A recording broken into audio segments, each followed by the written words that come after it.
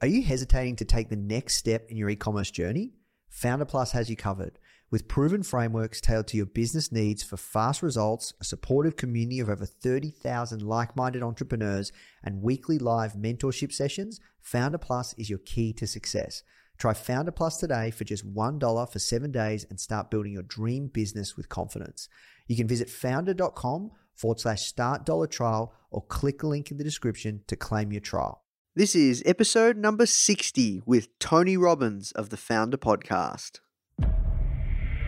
What you need is thirst. You need to be a thirsty human who is intent on learning. It's a really fascinating exploration of human potential. Now, the Foundr podcast. Even the greatest entrepreneurs had help. If you want to learn from the most successful founders on the planet, you are in the right place. Branson, Mark Cuban, Tony Robbins, Tim Ferriss, Ariana Huffington, Seth Godin, Steve Case, Gary Vee, Sophia Amoruso, Barbara Corcoran, Damon John.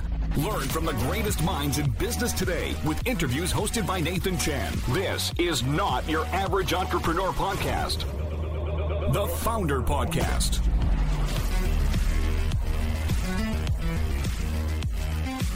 Hey guys, thank you so much for tuning in. Before we start today's episode, I just want to let you know that our goal at Foundr is to help entrepreneurs succeed however we can by giving away high quality content in the form of interviews, blog posts, podcasts, YouTube videos, you name it. We put out so much content to help you. And another interesting project that we're working on right now is partnering with world-class founders like Damon John, Alexa Von Tobel, Greta Van Riel, and so many more to teach crucial skills like negotiation, finance, e-commerce, and so much more. So if you'd like to get access to these free trainings with founders like this, which is 100% free, just go to foundr.com/free. Okay, so now let's talk about today's episode. Hey guys, welcome to another episode of the Foundr podcast. It's so great to have you sharing your earbuds with me. I'm really, really excited about today's guest. I know you will be too. He's an absolute legend within the personal development, entrepreneurship space, and his name is Tony Robbins, and I was really, really excited to speak to him. Wow, at least 3 to 4 months ago, I had a chat with him on Skype, and I was so pumped to share this episode with you guys. Like, even one of our writers has told us, like, this is one of the best ones I've ever done. And look, I'm not going to tell you more than that, but I'm really excited to bring this one to you. Tony shares with us everything around his latest book, Money, and he talks about so much more around entrepreneurship, hunger, money, you name it. So I'm just going to leave it at that, and I'm just going to leave you guys curious because I know you're going to love this one. And I'm just going to tell you a quick little story about Tony, an amazing guy, and I've never done, any of his events or anything like that, but it's crazy the kind of level and energy that he brings to the table. And I just wanted to share with you a little story around like how this interview came about, because I thought it was really funny and interesting and might be interesting for you guys. So pretty much, I scheduled up with Tony's team, and it was 2 times, 2 times he stood me up. Like, first time, I'm not exactly sure what happened. Second time, he was in Finland and he had an opportunity to race Ferraris around the Arctic Circle. And he said to me before he jumped on when I actually called him for the third scheduled time, he said, look, I'm so sorry to stand you up, but the last time, I was in Finland and I had an opportunity to race Ferraris around the Arctic Circle, and I worked so hard, these are the kind of opportunities I don't want to pass up. So I was like, you know what, if that's what you're going to be doing to stand me up, I totally respect that. That's all good in my world. And I just thought it was really funny. So, third time's a charm. And when I did catch up with Tony, he was extremely generous with his time. And this is a really cool interview. I think you're going to love it. All right, guys, that's it from me. If you are enjoying these episodes, please do leave us a review. It helps more than you can imagine. The show's growing really, really fast, and the more reviews we get, the more it helps support our brand and our mission. And yeah, I'd love to hear from you, Nathan@foundermag.com, if you are enjoying these episodes, and I'll speak to you soon. All right, let's jump in. First of all, thank you so much for taking the time to speak with me today, Tony. I'm a massive fan of your work. Can you tell us about your latest book, Money Master the Game? It's on the #1 Times business list, New York Times business list for 3 months in a row. Why did you decide to enter the financial realm, and what made you want to write a book about money last year? Well, first of all, it's my pleasure to talk to you because I know your magazine is all about empowering entrepreneurs, and that's my family, basically, all over the world. Anybody who's got the guts to put themselves on the line and build an organization and try to find a way to do more for other people than anybody else is doing, and that's what it takes to succeed. They're people that I really care about, especially. I care about everybody, but I really want to empower them. So hopefully this interview can give some insights. But to answer your question specifically, I've always taught principles of money, but it's never been my primary focus. It's been one of the areas of life that matters. To me, your energy is the most important than your physical body, because if you don't take care of that, richest man in the graveyard doesn't do you any good. Your relationships are critical. I've dealt with so many people over the years, billionaires, who had all the money in the world, but their relationships are horrible and they're miserable, because the quality of your life really is your relationships, your emotions. If you got $1 billion and you're pissed off and angry all the time, or frustrated or depressed, then your life's quality is not $1 billion life quality. It's frustration and anger and depression. So I have taught money too, but it hasn't been the primary focus until 2008 happened, because when that occurred, I had billionaires that were my clients in trouble. I mean, it affected everybody, and my barber. I mean, the alliteration, billionaires to barber, is probably as accurate as I could give you. And I was watching people losing their homes and losing half their net worth overnight. And I grew up dirt poor. I mean, we had no money. We had no money for food, which is part of why I'm so driven to help people not only end suffering, but succeed and experience the quality of life that they want. I hate suffering, and I love seeing joy in people's eyes, and I love when people take back control. And so it wasn't a statistic to me to see these people suffering. And I have a unique privilege that most people, even who know of me, didn't know, because I've always kept it private up until now, which is for 21 years, I've been coaching one of the top 10 most successful financial traders literally in the history of the world. Not last year, not this decade, in human history. His name is Paul Tudor Jones. And in the 21 years I've worked with him and coached him, and I've coached him every day, he emails me, and then I see him every 90 days face to face. We measure all the pieces and the elements. In those 21 years, he's never lost money in 1 year, which no one in his class can say. And it's pretty extraordinary. And so I know a lot more about finance than most people would ever dream about, because in order to help him, I got to interview his peers like George Soros and all that entire group. Druckenmiller, who made $1 billion in a day betting against the pound years ago on their Black, what was it, Tuesday, whatever day it was. So I had a tremendous amount of contacts, and I thought to myself, you know what? The average person does not know how to win. These people win in good times and bad. When the market goes down, they make money. When the market goes up, they make money. When real estate goes down, they make money. When real estate goes up, they make money. If I could find a way to go interview 50 of the smartest people in the world financially, the most brilliant minds, and I could simplify it into a set of steps, whatever number, 7, 8, 9 steps, that were fundamentally identical to what they did, so that anybody could close the gap from where they are to where they want to be, whether it be, a young entrepreneur that's trying to figure out how to build a business, but should probably have a second business on the side called your money machine that's making you money while you sleep, even if your business isn't making money in the short term, or whether it's, a baby boomer is trying to figure out how to still retire. And so it took me 4 years to do it. And I interviewed everybody from, Carl Icahn, who, most people, I interviewed Warren Buffett, but Carl Icahn is the most successful investor in history now. Most people think it's Warren Buffett. He's got all the stars and stripes. But it was an article recently published by Kiplinger's, and it showed that since 1968, Warren Buffett has done something unbelievable. He's given a 20% compounded return on average since 1968. But Carl Icahn has delivered a 30%, 50% better than Warren Buffett. In the last 10 years alone, Carl Icahn has delivered 1,600% returns. Wow. It's unbelievable. So I went and met with all these people. Many of them become dear friends now, and I'm able to call upon them on an ongoing basis.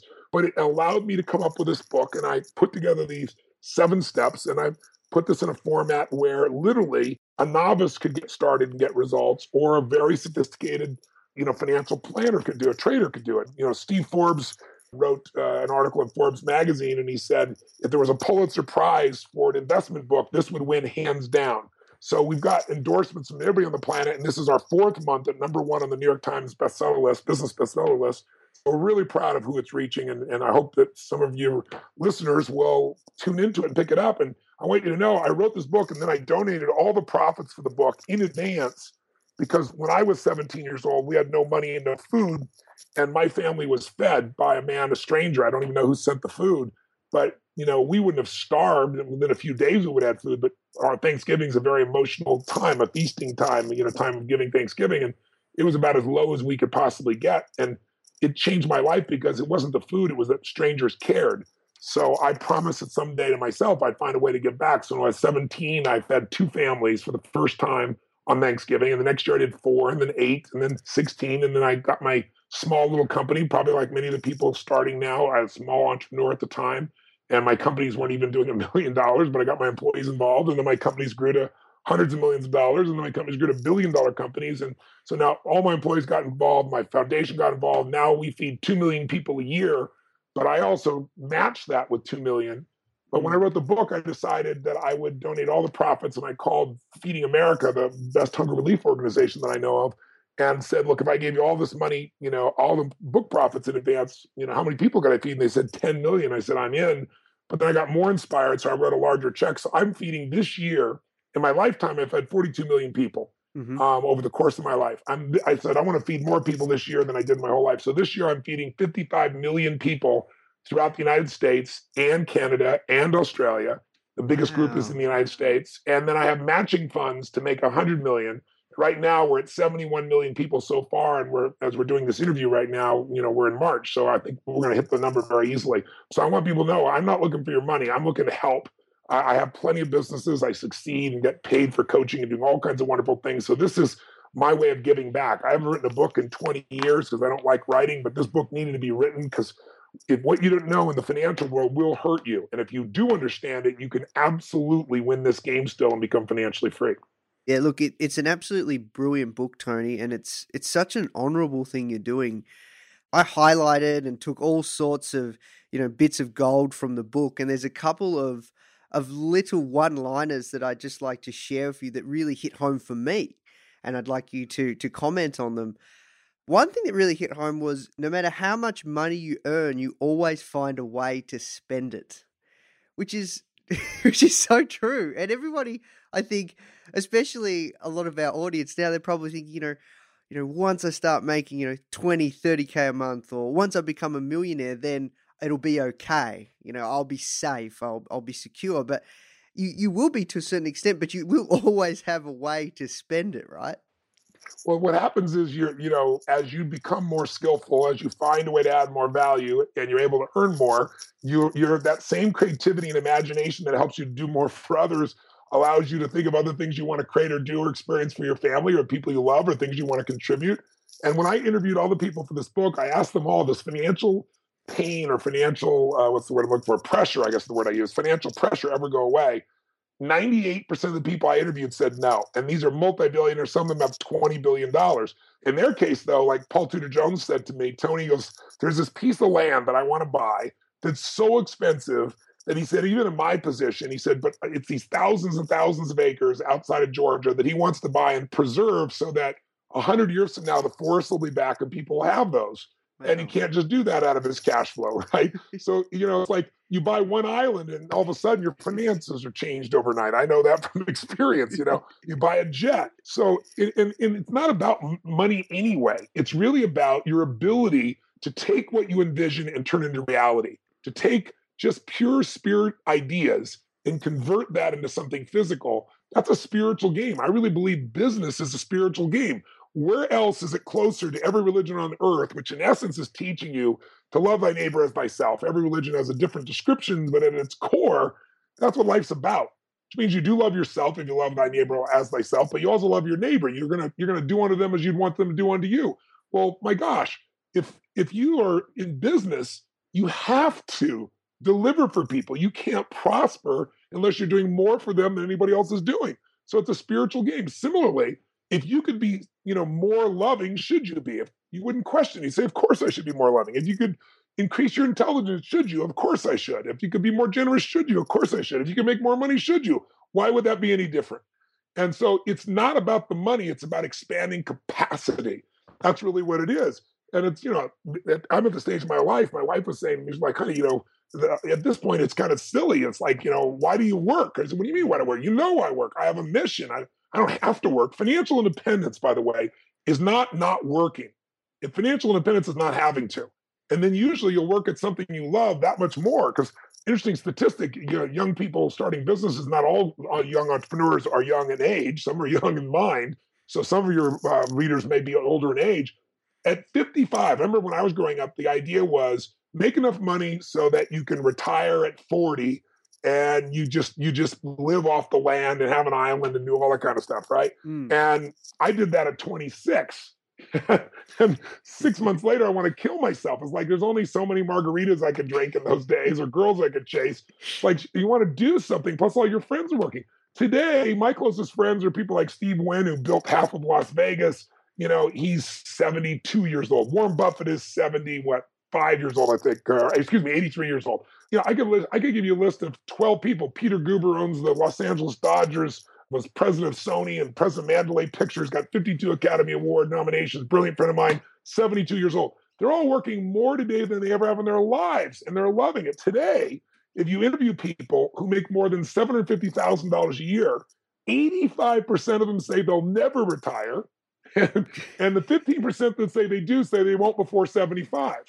So I think the game of mastering money is to not have to work. And then you walk different, you talk different, you live different, you have a different lifestyle, and you find yourself, I work harder today than I ever did back then. So I really believe that, yes, if you want to see what people can spend, look at great entertainers and look at somebody like a Michael Jackson who was near bankrupt before he died. You look at somebody like Mike Tyson, who's the greatest boxer in history, he made $1 billion, a fighter. Personally earned $1 billion in personal income and went bankrupt. So Money Mayweather is now his replacement, and he carries around a satchel of cash of $1 million just in case the Louis Vuitton needs a visit. And I think he's a brilliant guy, and I think he's starting to grow out of it. I hope he does for his sake, because right now he fights, spend the money, fight, spend the money, fight, spend the money, which sounds crazy to us, but that's what most people do. They work, spend the money, work, spend the money, work, spend the money. So the only way you ever get financially free is you make money your slave and you stop being the slave to money. And the way you do that is something simple. You don't make the stupid mistake most people do. You stop being just a consumer and you become an owner, you become an investor.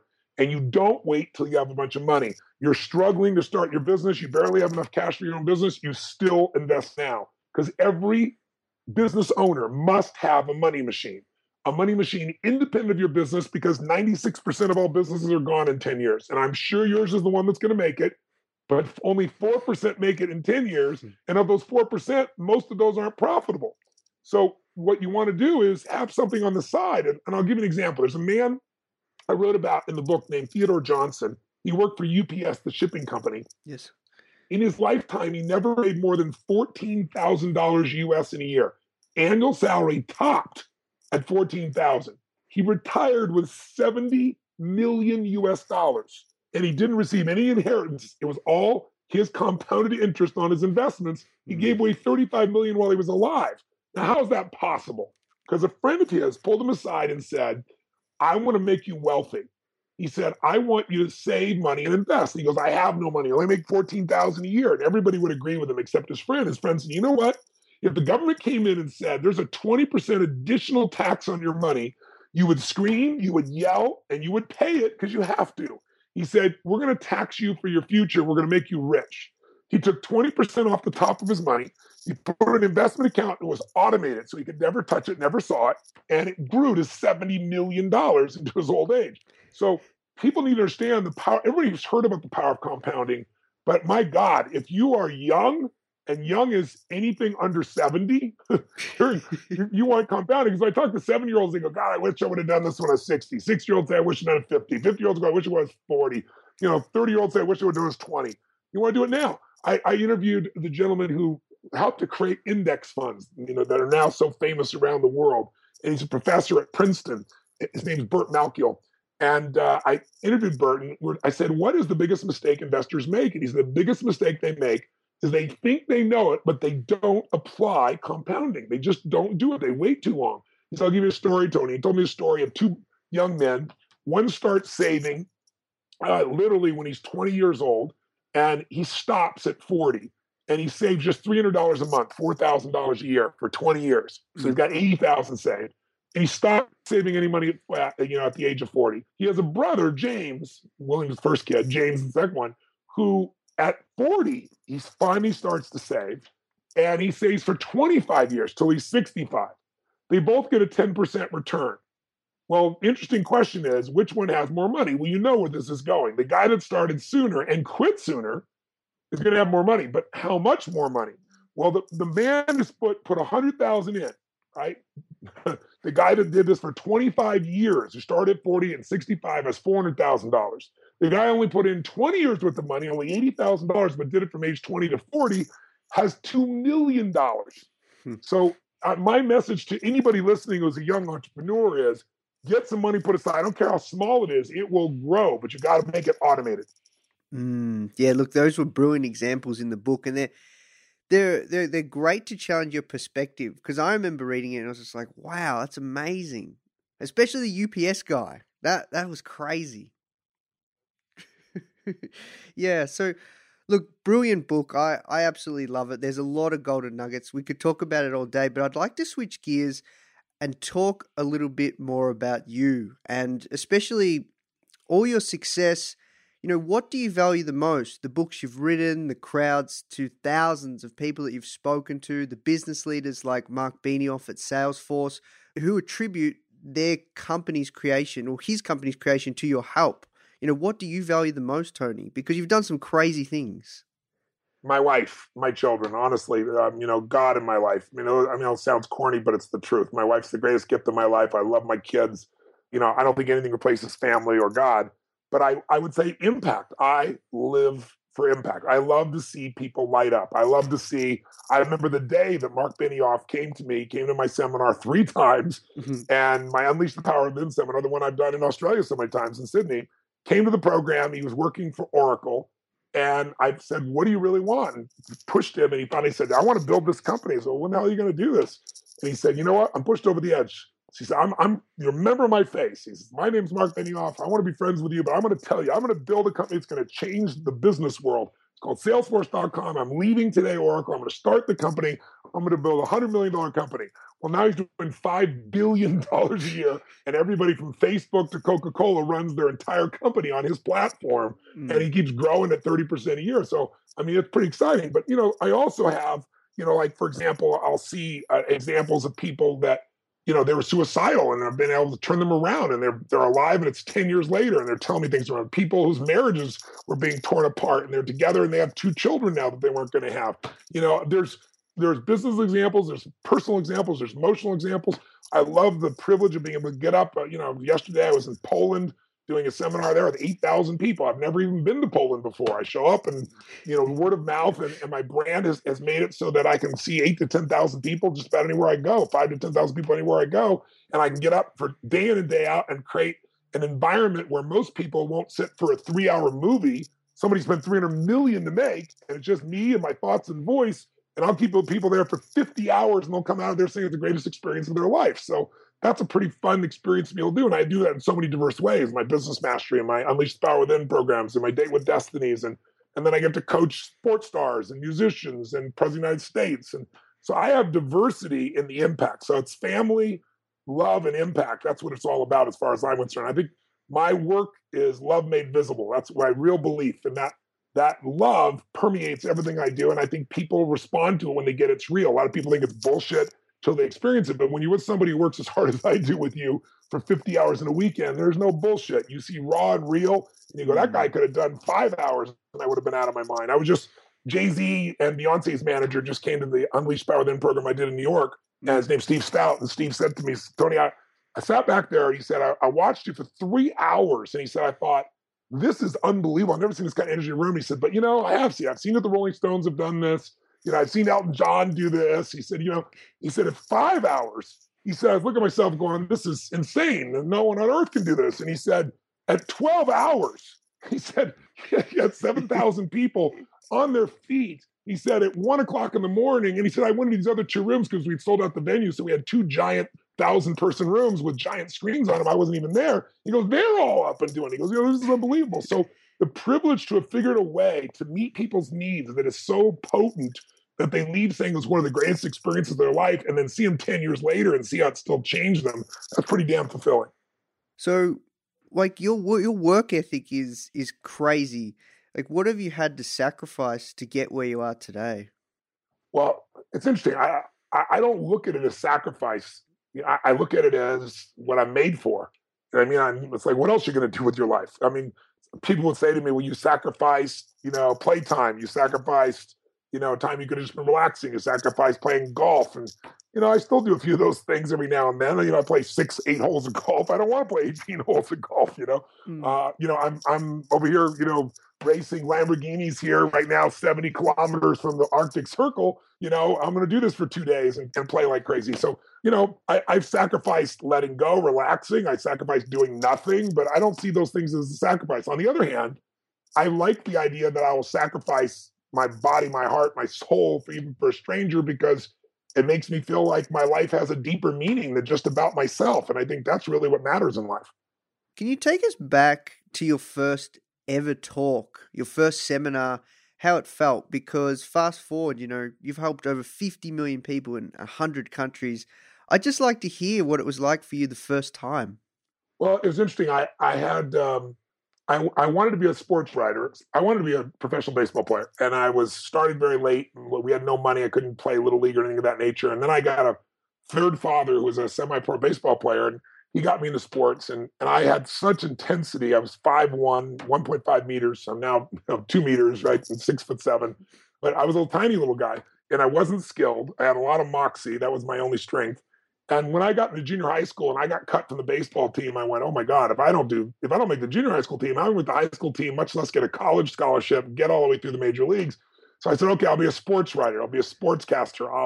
I'll be involved in sports because I love the energy of sports. I love the excitement of sports. One of my loves for Australia, and I lived in Australia, the Gold Coast, for many years and had a home there, is the mateship and the sporting environment. It's better than almost anywhere on earth. I say that with no exaggeration. It's an energy that Aussies have. And so I wanted that energy in my life. So I learned to take shorthand. I learned to type. I went to work for a daily newspaper when I was 14 years old. I got interviews with very famous people no one else could get interviews with. And I started work for even a television show. And then I ran into a stage here where I took this speaking class, and I had this teacher, and I was in the 7th grade, in the 9th grade. And this teacher, I was trying to get the senior high school cheerleaders' attention. I was pretty funny. So I wasn't very attractive, but I was funny as shit. And I'd get her attention at all costs, disrupt the classroom, and say, he said, Mr. Robbins, I'll see you after class. I was like, oh, shit, I'm so busted. So I wait after class, and he looks at me and goes, you know why I have you here, don't you? And I'm like, yeah. And he said, Mr. Robbins, I've never seen anyone. He called me Mr. Robbins, a little boy. He said, I've never seen anyone take a group of high school students with no notes, with nothing, but just pure passion and move them. He said, you have a gift. And I looked at him like he was crazy. And I owe this man so much. His name is Mr. Cobb. He's since passed away. And I said, what do you mean? He said, don't you see? I said, well, yeah, but I'm just communicating to him. I'm just talking about, I don't talk about shit I'm not passionate about. He goes, there's a gift in you. And he goes, you know what? I know more about your life than you probably think I do. I know that, you've been thrown out of your house. I know your mother threw your dad out. I know he knew all this stuff. And he goes, I know what a tough life you've had. He said, so I just want you to know, I want you to read this speech. And he handed me the speech called The Will to Win. And he said, you go home and read this. And if it's what I think it is, I think it's your life. I want you to memorize the speech, and I want you to get up and give the speech in a regional competition. I said, I'm not a senior. He goes, I don't care. I'll get you in, and I think you'll kill it. And I went home, read the speech, and I cried my eyes out because it was so the core of what I was about. And I got up and gave this talk and won first place and started speaking, and that kind of moved me in that direction. So my first speeches were like in high school, and then I ran for student body president because I was sick of the popular kids doing shit that made me crazy. I wasn't popular, but I ran it like a real campaign. I went to the band and said, what do you want to do? And I did my homework and said, that shit's never going to fly. This I think I can pull off. And I was straight with people. And I ended up meeting two of the most popular kids in school. And I gave a speech in my high school for, I don't know, we had those days, 1,800 kids in the school. And, got a standing ovation, shook the building. And I was like, okay, and Mr. Cobb is right. I can do this. And then, as the years went by, it went beyond speaking just in groups to where I was working with individuals. The first time I worked with, Princess Diana or President Clinton called me and I was 31 years old and he'd been such a popular president. All of a sudden, the Congress in America had been taken over by the Republicans and he was seen as totally ineffective.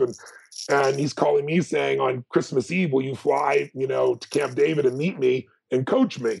And I said to him, Mr. President, I want to be very respectful, but I'm not a fan. So if you want someone just going to tell you what you want to hear, I'm the wrong guy. But the guy that I was at his house who called, who was a very wealthy man, looked at me, are you crazy? Mouthed to me, that's the President of the United States you don't mention. And President Clinton was really a beautiful guy. He said, listen, I like your style. He goes, I'm looking for someone to shoot me straight. So, when you're sitting down, I'm walking through the woods and deer are running by and on Camp David, I'm 31. And I got the President of the United States asking me what he should do. It's kind of a trippy experience. I've had a lot of those along the way that they come from God's blessings. They come from extremely hard work. I always tell people, when you see somebody who's extraordinary in public, you've not seen all the intense things they've done in private. You only get rewarded in public for what you've practiced unbelievably intensely in private. I'm always pushing myself beyond. And so you do that for decades and you get opportunities. And if you can deliver in those opportunities, life rewards you disproportionately. And I've had that great blessing. Do you ever believe in giving up? Is it ever the right thing to do in your eyes in business?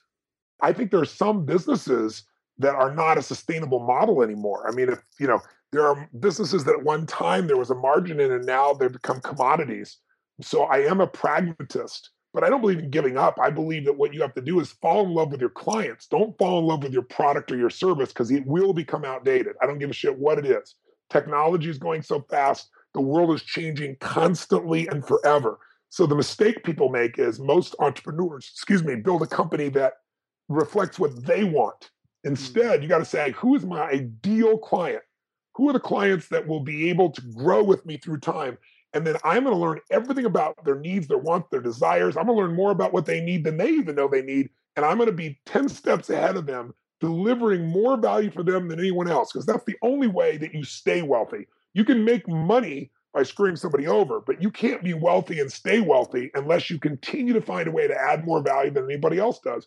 And that means it never stops. I mean, it's funny. I have people over the years come up to me at times in my seminars, and I'll have a guy come up to me and give this really intense look, and he says, in a couple of years, I'll be where you are, and you better watch out. And I just laugh and I smile and I say, I hope that's true. I hope in 2 years you are where I am, because when you get to where I am, you'll be where I was.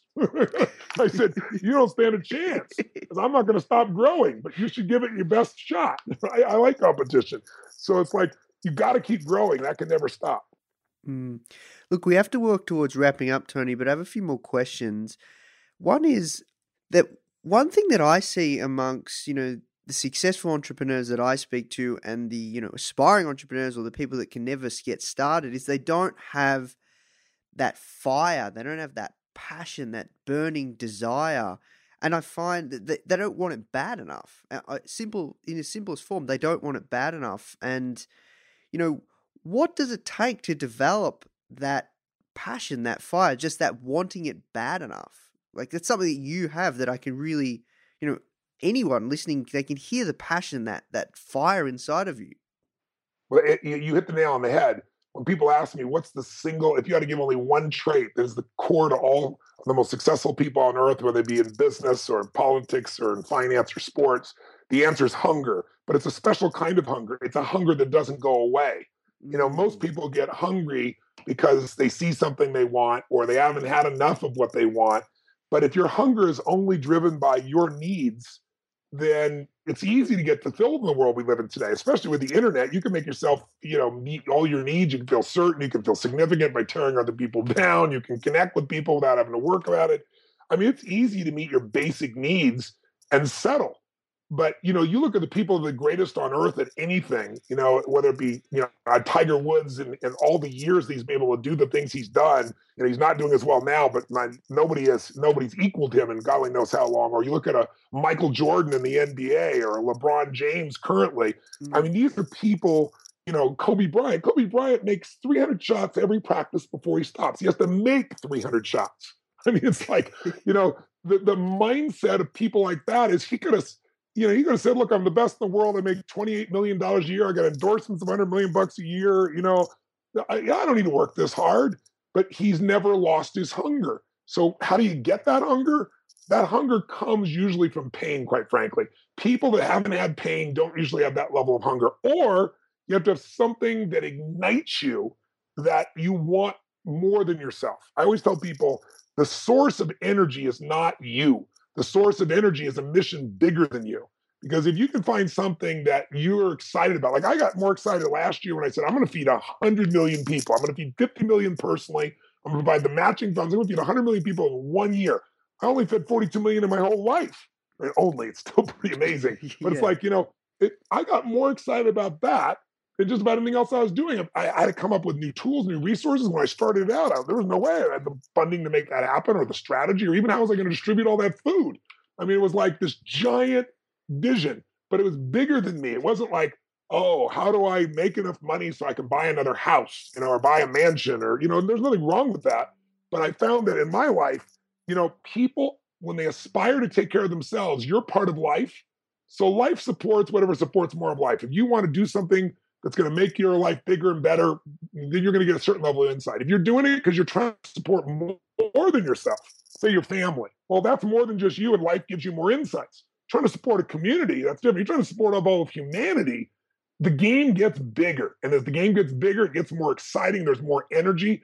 And then the hunger never dies. I mean, if I was just trying to say, you know, what do I got to do so that I can have a great life? Well, you know, I got my islands and I got my jets and I got all that crap. You know, it's not crap. It's all beautiful, wonderful gifts. But you can take all that shit away and you can't take away what I've become, who I've become as a man and what I've delivered for millions of people. I could die tomorrow and say I lived well. This is a meaningful life. I don't want to die tomorrow, but if I did, I would have zero complaint and I feel like I lived fully. That hunger you either get because you had enough pain and instead of letting the pain destroy you, you turned it into drive, or you get that hunger because you get inspired by something larger than yourself, or get around people that are hungry and let them hit you. I mean, you get around in an environment, we become who we spend time with. So that's why I do events. You know, you get an event with 5,000 people in Sydney and you see people from every walk of life. Some of the biggest, you know, Olympian champions are going to be there, stars from television and movies, business people, moms, dads, and we're rocking at a level of intensity that you've never seen in an auditorium. And I don't give a damn where you've been, what concert you've been to. You are going to go into state. When you go in that state, you're going to remember who you are. And when you remember who you are, you're going to remember what you really want and what you want to create for your life. So getting in environments like that and getting yourself around people like that and let something hit you. Yeah, no, this is awesome because this is your, like, to me, this is what I know you about and in your work. So I had to ask you that question. 3 action items for aspiring and novice stage entrepreneurs from you looking to build a successful business. Number 1, you must decide who is your market specifically, and you must know more about them than anybody else.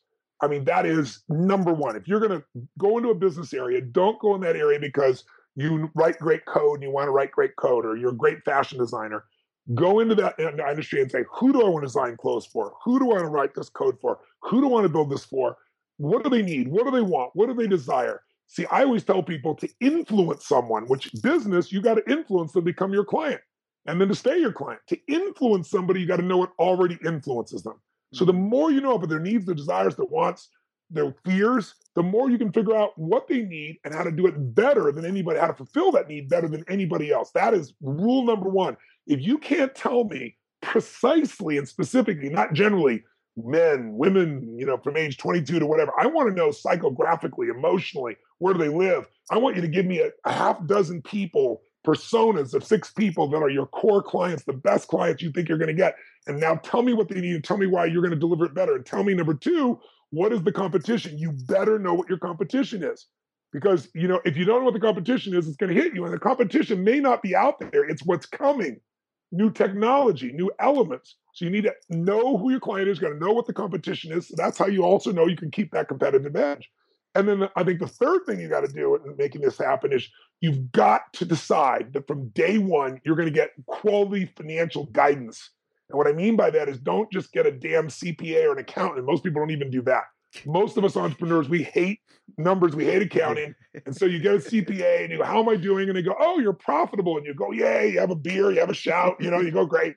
But, profit is a theory. I just want to warn every entrepreneur here. And if you haven't already experienced this, you can have this huge profit at the end of the year. There's no cash. So accounting is a weird world. And you don't have to become an accountant, but you have to get somebody who can advise you. You need to get a CFO. And the problem is you probably can't afford one because an accountant you can get for an hourly wage. A CFO might cost you $300,000 a year. So that's why in the first year, 50% of businesses are gone for a lot of reasons. But in 5 years, 80% of businesses are gone. And the ones that are gone in 10 years, 96% are gone. It's not because it wasn't a good product or service usually, or the owner didn't care or work hard. It's because they didn't know their numbers. They were driving their car thinking they were going 35 miles an hour and they were driving 100. Because they're getting the wrong gauges. They thought they had a full tank of gas and they were on E, and they found out too late, and now they're gone. So I actually started a service called My CFO, which is a virtual CFO service, because if you looked at my career, my businesses now do over $5 billion a year in sales, the combined businesses. So, I mean, they've grown from a level that's just mind-boggling to me.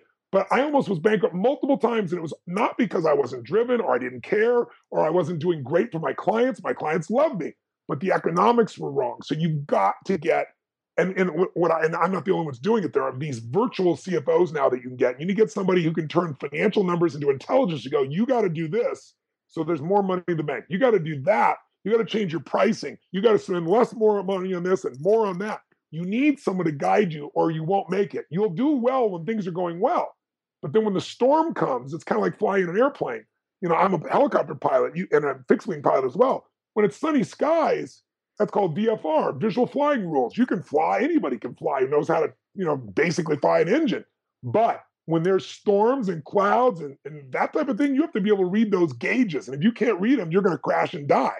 So the gauges are your financials. You've got to learn those. And I teach those in Business Mastery. I do this 5-day immersion program where I take entrepreneurs of all levels, multi-billion-dollar clients and people literally just starting. And we go 5 days and nights in this total immersion. It's basically boot camp for business. I promise people $1 million of value on day one. If they don't feel it's $1 million of value, that they'll earn more than $1 million or they'll save more than $1 million. I give them all the materials for free and send them home. Nobody ever leaves. It's extraordinary. But what I do in that process, I also, during that time, I show them in 4 hours, I teach them how to look at their numbers in a way that's fun, believe it or not. People never believe that's possible. And I bring in a guy that's brilliant from Harvard that gives you the equivalent of an MBA in about 4 hours. The most only lived at Harvard, so that now you can manage somebody else and you can make sure that you don't get dusted. Because it's not enough to have the best product. It's not enough to have the best service. It's not enough to have the best marketing. It's not enough to have the best people. You also have to manage the financial part of your business. And it's a part that changes quickly because the world changes quickly. You got to master it. Yeah, no, look, this is absolute gold. And that service, that virtual CFO service, where's the best place for our audience to find that if they were interested? Then go to mycfo.com and I believe I think in .com, I think they have it also AU, and Hall Chadwick, which you probably are familiar with, is one of the top firms there. They're my partners in it.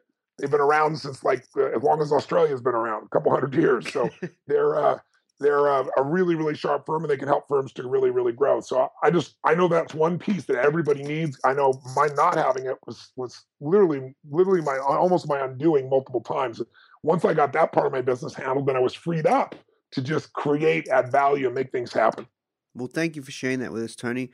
One last question. I'm very, you've been so generous with your time, and this has been an amazing interview.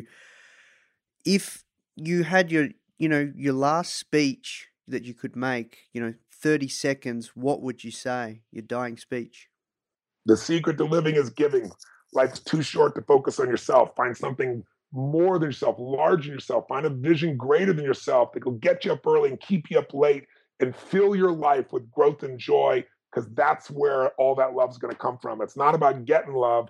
It's about doing something you love with people you love for a higher purpose that you love that will make you feel filled with love. And from that, there's a life of passion that most people would only dream about.